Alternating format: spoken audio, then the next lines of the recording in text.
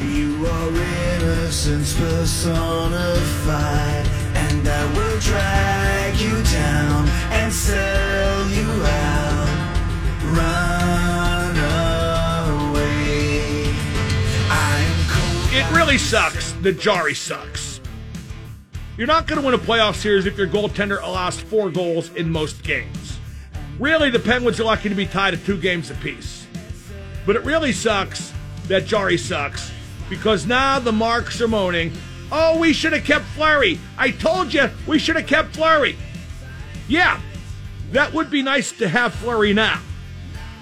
But let's get the scapegoats right, because the scapegoat ain't Jim Rutherford, the former GM. Because Rutherford did what every GM would have done, and that's keep the goalie who's younger and cheaper and just won 2 cups. The scapegoats are, in ascending order, number 3, Jarry, because he sucks. If he don't suck, nobody's moaning. Number 2, Mike Sullivan, the coach, because he went back to Murray in the 2017 playoffs when logic and recent events dictated otherwise. Fleury beat Washington in the second round when Murray was hurt. In fact, Fleury was the difference in that series. Fleury stole that series against Washington. He pitched a 2-zip shutout in Game 7 on the road. Fleury played great to start the next series, the conference championship versus Ottawa, allowed just 2 goals in 2 games, and won a 1-0 shutout. But then he was bad in Game 3, he got lifted, and Sullivan went back to Murray because Murray was his guy, and that was always his plan, and that's fine. Murray won the series, and the Penguins won the cup. But it isn't far-fetched to think they win that cup anyway if Sully sticks with Fleury. Number 1, Matt Murray. He's to blame. Murray was great in those 2 cup wins, but then he started to suck. And nobody made Matt Murray suck besides Matt Murray. Matt Murray is the guy that screwed the pooch when it comes to the Penguins' goaltending more than anybody. But the purpose of this isn't to point fingers, as fun as that may be. The purpose of this is to tell you to stop bitching about Marc-Andre Fleury. For heck's sake, that's 4 years ago. If you are still moaning about Marc-Andre Fleury, guess what? You just made the list!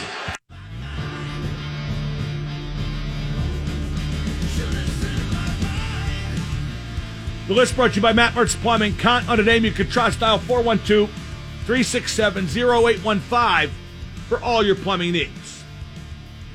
It does say a lot about Jarry and the organization's relative lack of faith in him. To know that Jim Rutherford tried to get Fleury back from Vegas before this season. And Vegas made the right move keeping him, obviously. And, look at Vegas. They played it right. They traded for Lehner last year and re-signed him, but they said, you know what, you need 2 goalies. And Fleury outplayed Lehner this season. Now he's number 1, but they still have Lehner just in case. The Penguins don't have nobody just in case. You know how I know that? Because when your starting goalie allows 4 goals in 3 of your first 4 playoff games, that's just in case. And yet Jarry still has to play. The Penguins also screwed the pooch, firing Mike Bales as goalie coach in 2017 because Mike Buckley was Murray's guy. We see how that worked out. Jarry is developing all the same flaws Murray had under Buckley. And you know what? Maybe Murray and Jarry just both aren't very good, but I'd like to find out if a different goalie coach can make a difference if Jarry doesn't start playing better like tonight. Okay, we need calls. I'm exhausted. I don't know why I'm exhausted. Probably be dead soon. 412-333-WXDX. We want hockey calls, or I'll talk about football, which leads me to bring up again. Peter King is America's premier football writer. He ranked all 32 NFL teams from 1 through 32. Guess where he ranked the Steelers? Number 19. And number 10 in the AFC. That means no playoffs. That's behind Cleveland and Baltimore. Peter King said he can't unsee how the season ended for the Steelers. But you all have. Hey, they won 11 games in a row, fat ass. Tomlin's never had a losing season, fat ass. Just you wait. Just you wait till I descend like a vulture from the Arizona sky midway through the season. Or, better yet, maybe they start off okay. Told you, fat ass. They're great again, fat ass. And then the last 4 games, Tennessee, Cleveland, Kansas City, Baltimore. My descent would be late, but it would be no less gratifying because it's going to end bad. Whether it goes bad all year, I do not know, but it's going to end bad. That's just not a good football team. But I suppose you know more than Peter King. I suppose you know more than Jason La Canfora. I suppose you know more than Pro Football Focus. I suppose you know more than Mike Greenberg. And don't tell me what the local media says, because while the local Steelers media is better when it comes to getting the facts right, the local Steeler media is also a bunch of stooges and sellouts. So there's that. Let's go to Paul in Finleyville. Paul, you're on with Double M. Hey, Mark. How's it going? Hello, Paul. What would you think about switching Carter and Malkin as centers in the second and third line? Switching their lines or making one line the second line or in the other line the third line? I don't get what you mean. Moving Carter up to the second line, moving Gino down to the third line. Okay, what good would that do in your mind? Carter would create space for Kapanen. You got McCann shooting for Malkin. I think it'd create space in both places. McCann shooting for Carter, too. McCann and Carter have been a pretty good combination. The only way I would be in favor of moving Carter off his line and away from center would be to play with Sid, because I believe that if Sid doesn't get going, this series doesn't get won by the Penguins. That's right. And don't forget, Gino's line is playing more third-line minutes. I don't have the minutes in front of me, but I know Gino only played, 12 minutes in Game 3, his first game back, so it's not like there's a big disparity in the minutes is what I'm saying. Okay. Yeah, that makes more sense that they're getting about the same amount of time, second and third line. Yeah, like I said, the only way I'd make a switch would be to jumpstart Sid. I don't know if Gino's going to play a lot better than he has. I just think that knee's just not in good shape. Right. And he's not to be blamed for that, although a lot of people are. I mean, it tells you an awful lot when I am the one on Twitter telling people to get off Gino's ass. Because obviously I am a guy with a track record of criticizing Gino, but I think he's doing his best. I just think his knee ain't what they would like it to be. 412-333-WXDX. I got the box score up from that game on Saturday that lost to the Islanders. Let's see here. Carter played 16 minutes. Gino played 16 minutes. So, yeah, there's not a lot of disparity in minutes there. Gino played 20 seconds more to be exact. Bluger played 12 minutes. Sid played 16 minutes. So, there you go. That's about as close to rolling 4 lines as you're going to get, really. Okay, now it's time to Ask Mark Anything, because we got the Hockey Night Show at 5:30 featuring Brian Metzer from the Penguins Radio Network. But Ask Mark Anything right now by dialing 412-333-WXDX. Don't forget, I will be tonight at Caliente Pizza and Draft House in Aspinwall to watch the Penguin game. Going to give away a signed Jake Gunsel t-shirt, some other tchotchkes to put on y'all, and great pizza, great Coors Light, great hockey. So stop on to Caliente's tonight in Aspinwall. And then on Wednesday, I'm at the Schoolhouse Tavern in Claridge, PA, which is near Murraysville. How I'm going to get there by puck drop, well, I'll figure it out, but it's going to be a lot of fun there as well. Ask Mark Anything, 412-333-WXDX. And now the super genius, Mark Madden. I would want total and absolute autonomy. Hey, Mark, great show. Are you part psychic? Well, I'm actually more neurotic than psychic. The X at 105.9.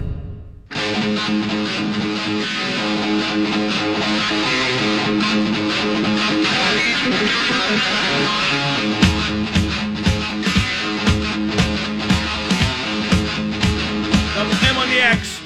Time to Ask Mark Anything. Brought to you by Fox Bet. Make the call and download the app today.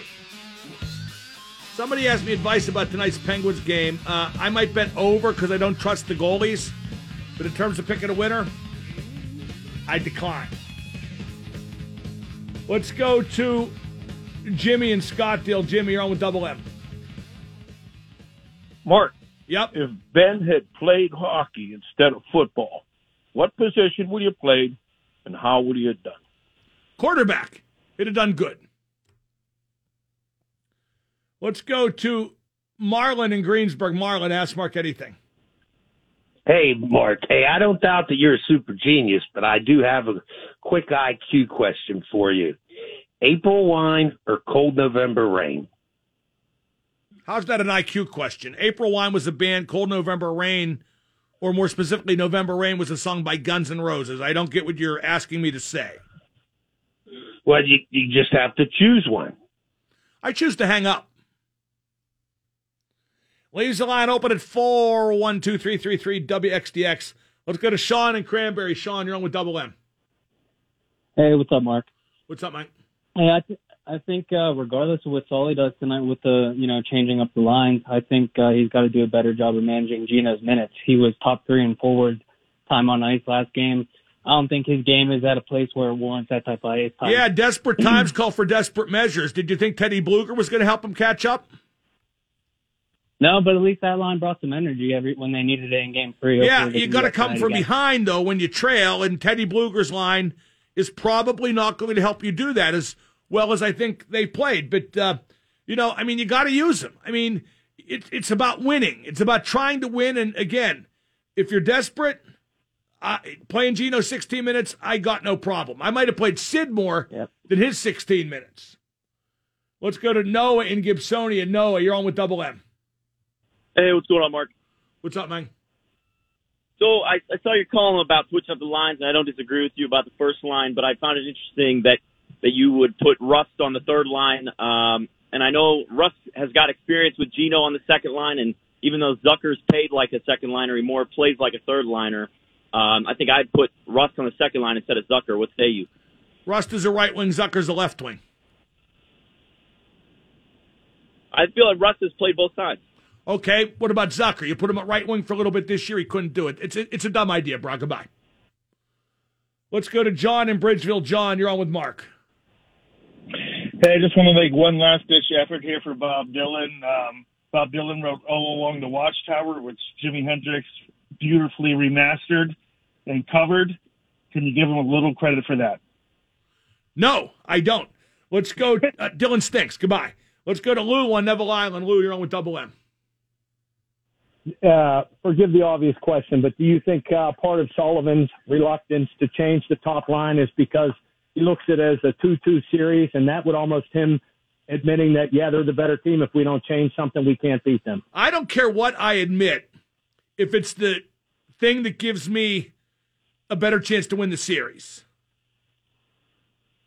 Sometimes you have to look in the mirror and realize what your team is and where it is right now, especially, and make adjustments.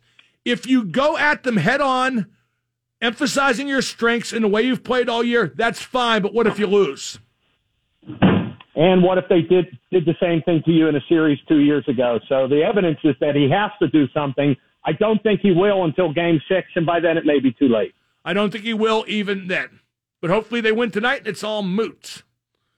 Let's go to Nick in Finleyville. Nick, you're on with Double M. Hey, Mark, how's it going? What up?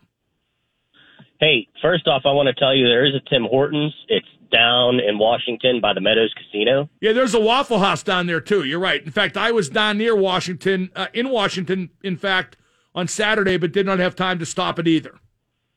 I'm sorry to hear that. What kind of chicken wing is your favorite and where from? I think that's a cliched question, but it's the one named after me, Big Sexy, which is hot buffalo parm with ranch dust, and you get it at Big Shot Bob's. Let's go to Nick in the car. Nick, you're on with Double M. Hi, Mr. Madden. How are you? What's up? I saw you down at Club Championships this weekend. I was wondering what your take was on it. It wasn't the same without the Canadian teams there, and I was a bit surprised the New Jersey team won, but I had a good time, and I love watching high-caliber deck hockey. I love watching deck hockey, period. I totally agree. Did you get a chance to see any of the 16U girls while you were there? I did not. I was pretty busy and running around, but I'm sure it was great. Let's go to Andrew in Tampa. Andrew, ask Mark anything. Hey, Mark. Did Moneyball do a good job of portraying Art Howe? No. Incredibly inaccurate. Made him into a villain, and I know it's a movie, and every movie needs a villain, but Moneyball was it was a good movie, and I enjoyed it, but it was a joke. I mean, they never even mentioned in the entire movie Mulder, Zito, and Hudson, who were 3 of the best 10 pitchers in baseball that year, and they acted like Scott Hatteberg walking a lot while playing first is the reason they won all those games in a row. Yeah, I completely agree with you. I was younger when this all went down, so I just wasn't sure if that was correct portrayal of him with Philip Seymour Hoffman. He did a good job acting the role. It was not an accurate portrayal. Let's go to Rick in Brighton Heights. Rick, very quickly, you're on with Double M. Hey, Mark, I just wanted to ask you, as a guy who carries around a few extra pounds himself, your best diets you've been on, your worst diets The only one that's worked for me is Nutrisystem, the one I'm on now. I have had some moderate success with the Atkins diet, but Nutrisystem is the one that works for me. Okay, up next, more hockey talk with Brian Metzer of the Penguins Radio Network. It's the Penguins and Islanders tonight. Mike Lang on the call here at All, right here on the X. And now the super genius, Mark Madden. You live by the ass, you die by the ass. Well, I wanted to see what your thoughts were on that subject. Wait a minute, prostitution's illegal? The X at 105.9. Double M on the X. We got the Penguins and Islanders tonight. Hear all the action right here on 105.9. Joining me now to talk hockey. You will hear him a bit later on this very station. From the Penguins Radio Network, the intermission and post-game host, he is Brian Metzer. Metz, where do you weigh in on Tristan Jarry? He's allowed 4 goals in 3 of the 4 games. I keep hearing it's not his fault, but that's still too many goals. It definitely is too many goals, and I kind of fall on both sides of it, mainly because you can see where flaws in front of him have helped get some of those goals in the net. But at the same time, and I know you felt this way about a couple in the last game, just following some of your tweets, etc., he's got to find ways to keep those pucks out of the net. That's what he's paid to do. I just would like to see people not knock people into him, people actually make a defensive play. But at the end of the day, it is his job to stop the pucks, and you can't let up 4 and win in the playoffs. So hopefully he finds a way to just be a little bit more solid and get it back down to 1, 2, maybe even 3 goals. Because this team, if they start cashing in on some of the opportunities they had specifically in the first 3 games, they're going to put some goals in. Yeah, I think so too, although they didn't get many opportunities in Game 4, which we'll talk about in a moment. But one thing that really bothers me about Jarry is the minute he gets touched, he goes down. He can't tough it out and stay on his feet when there's traffic. And I got to tell you, Mets, even when Matt Murray struggled, as he did mightily during the end of his tenure, he always managed to battle through traffic and keep his eye on the puck. Yeah, couldn't you make a case, Mark, that Murray almost put himself in harm's way because he was kind of an SOB in there? He would just kind of knock guys with his body a little bit and try and jockey for position. I think you're onto something there with Jarry. I haven't seen him do that a whole lot. He went through some phases, early this series of being a little bit small in the net to begin with. I thought he turned that around and got a little bit more upright, was a little bit more aggressive in the next couple of games in a good way, but he's not doing that when there's a lot of traffic. So you can make a case that they should try and clear that area, but in the playoffs, even when you're trying to clear that spot, there's going to be bodies there. You've got to be able to work through that. And you're right. I mean, Matt Murray did a really good job of reading plays. I think he was very cerebral in that way, that he could kind of think one step ahead of the passer, even though he didn't always make the best play in net on the play that came his way. I don't know that we're seeing that from Jarry yet. And I think if this falters in this playoff series or even beyond, and Jarry has some of these things that you can be critical of, I really do think they need to scrutinize that goaltending coach position, because I haven't seen goalies kind of leap forward the way that they did under the previous regime's goaltending coach. And now you're seeing a guy that's almost had guys regress under his watch. Are you surprised Barry Trotz, the Islanders coach, has gone to Sorokin, the rookie, after the season Varlamov had? I was surprised to see him maybe in game one whenever Varlamov was his starter. But when he went out and he played that game pretty effectively, got the win, and then he didn't go back to him, that was shocking to me. To see him come in after Varlamov got lit up a couple of times, I wasn't shocked there. And unfortunately for the Penguins, this last game 4 looked an awful lot like the 20-save shutout he put together against them in the regular season. I hope they find a way to get to the 5 goals on 9 shots or whatever it was in his other outing in the regular season against them. But it's kind of an interesting thing, Mark, because if Sorokin ends up getting lit up here by chance by the Penguins, do you go back to Varlamov? I don't know that they can do that. And then he has himself a goaltending situation on his hands. And that would be a problem that Trotz created for himself with the way he handled these guys through the first 4 or 5 games. Sullivan is leaving his lines intact. Would you have considered any changes, and if so, what? It's hard to really shuffle the deck, and if I was going to do it, I would think of trying to find somebody else for Gino's line in the Zucker spot, even though he got himself a goal. Because the top line in general, I know they haven't produced a ton in this series, very, very little, if that, but they're getting a ton of looks still. I mean, you have Sidney Crosby and Jake Gensel. Jake has 19 shots, Sid has 14, and Brian Rust actually has a goal in the series. So it's like when you look at this, I wouldn't have broken that one up. I still like the Carter, McCann, Gaudreau line, and of course Blueger, Czar, and Tanev is what it is. But to make a change, I think it would have been on Gino's line, and maybe it would have been moving someone off of the Blueger line into one of those wing slots to get them a little bit more energy or passion. Not to say they're not getting that from Zucker, but he just does not finish enough to play with a guy like Gino or a guy like Kasperi Kapanen. I got to get a finisher on that line for my liking, Mark, and I don't see one right now that's getting it done in that left wing spot. So I would have tried to put somebody different in there. Well, what about Sid's line? Because I think they're being overwhelmed physically, and I would have moved Carter there to right wing. Well, that would be a great look just because of his size. It also gives you another face-off option. And to be honest, he's been one of the Penguins' best face-off options in this series. Gino and Blueger have not been that dynamic so far. I thought Jeff Carter had a 70% game, but beyond that, the other 3 have been kind of getting chewed up. So that would give you somebody that could even take a draw for Sid if need be. And I think he's been the Penguins' best player since he got here. I mean, among them anyway, the way he's playing offense, and that would be an interesting look. So it's something that maybe you could double shift Sid a couple times to give a look like that, just kind of make a couple Frankenstein shifts with moving guys around. But I just, knowing how Mike Sullivan is, Mark, and I know you joked about this with a tweet saying you were going to write about their lines and it wouldn't change, but you were going to write about it anyway. That's kind of where I felt. We all know how he is. He's such a creature of habit. Well, Mets, and how Sid is, too. Sid doesn't want his line disrupted at all. Correct. It's 2 creatures of habit, the coach and the captain, and they're both on the same page. So I'm not shocked that he didn't break up that top line. I think we're going to see that stay intact unless they go into another round here and still continue to not score. But for Mike Sullivan's money, I think he's looking at them and thinking, being physical with them or not, they're getting their opportunities and getting looks. And he keeps talking like, oh, Jake Gensel's due to break through at any moment. Sid's due to break through at any moment. And I really wish he would have been able to put that deflection in game 1 that Sorokin got a toe on the power play, because they probably end up winning game 1. The Penguins have a 3-1 lead here, and we're looking at this series in a complete different way. Now, what about Gino? I thought he was good in game 3. I thought he was crap in game 4. But I'm not pointing fingers because I think he's at far less than 100%. I'm with you there. I think we're naive, or everyone's naive who thinks he is 100%. I think his knee, we're going to hear that there's a surgery or something the minute the season does end for this team, be it in a victory or a loss. He looked very ginger, Mark, in the first playoff game when he was moving around. I didn't think he looked like himself.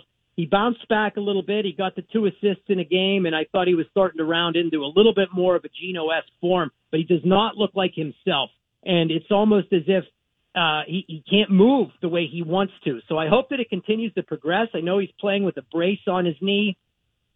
And I would make the case that nobody was really what they needed to be in game 4, Mark. It was a really ugly spot for them. They allowed themselves to get pulled into an Isles-esque game where it was kind of defensive. They didn't really make Sorokin work all that hard. Yes, he made some very good first saves on shots, but there wasn't traffic. There wasn't great second opportunities, and that goes with Gino's line too.